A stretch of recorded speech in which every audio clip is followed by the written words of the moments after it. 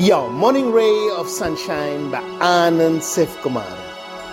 I believe two of the most powerful words we could have in our life. And when they are entrenched in our hearts and consciousness, what they can accomplish is incredible.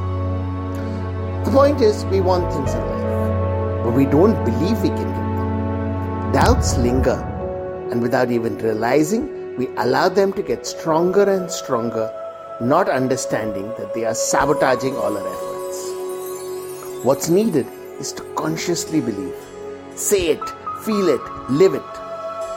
Whatever we are striving for, see it happening. Visualize it constantly, different aspects of it. Feel the joy, elation, conviction, and keep doing this as often as we can.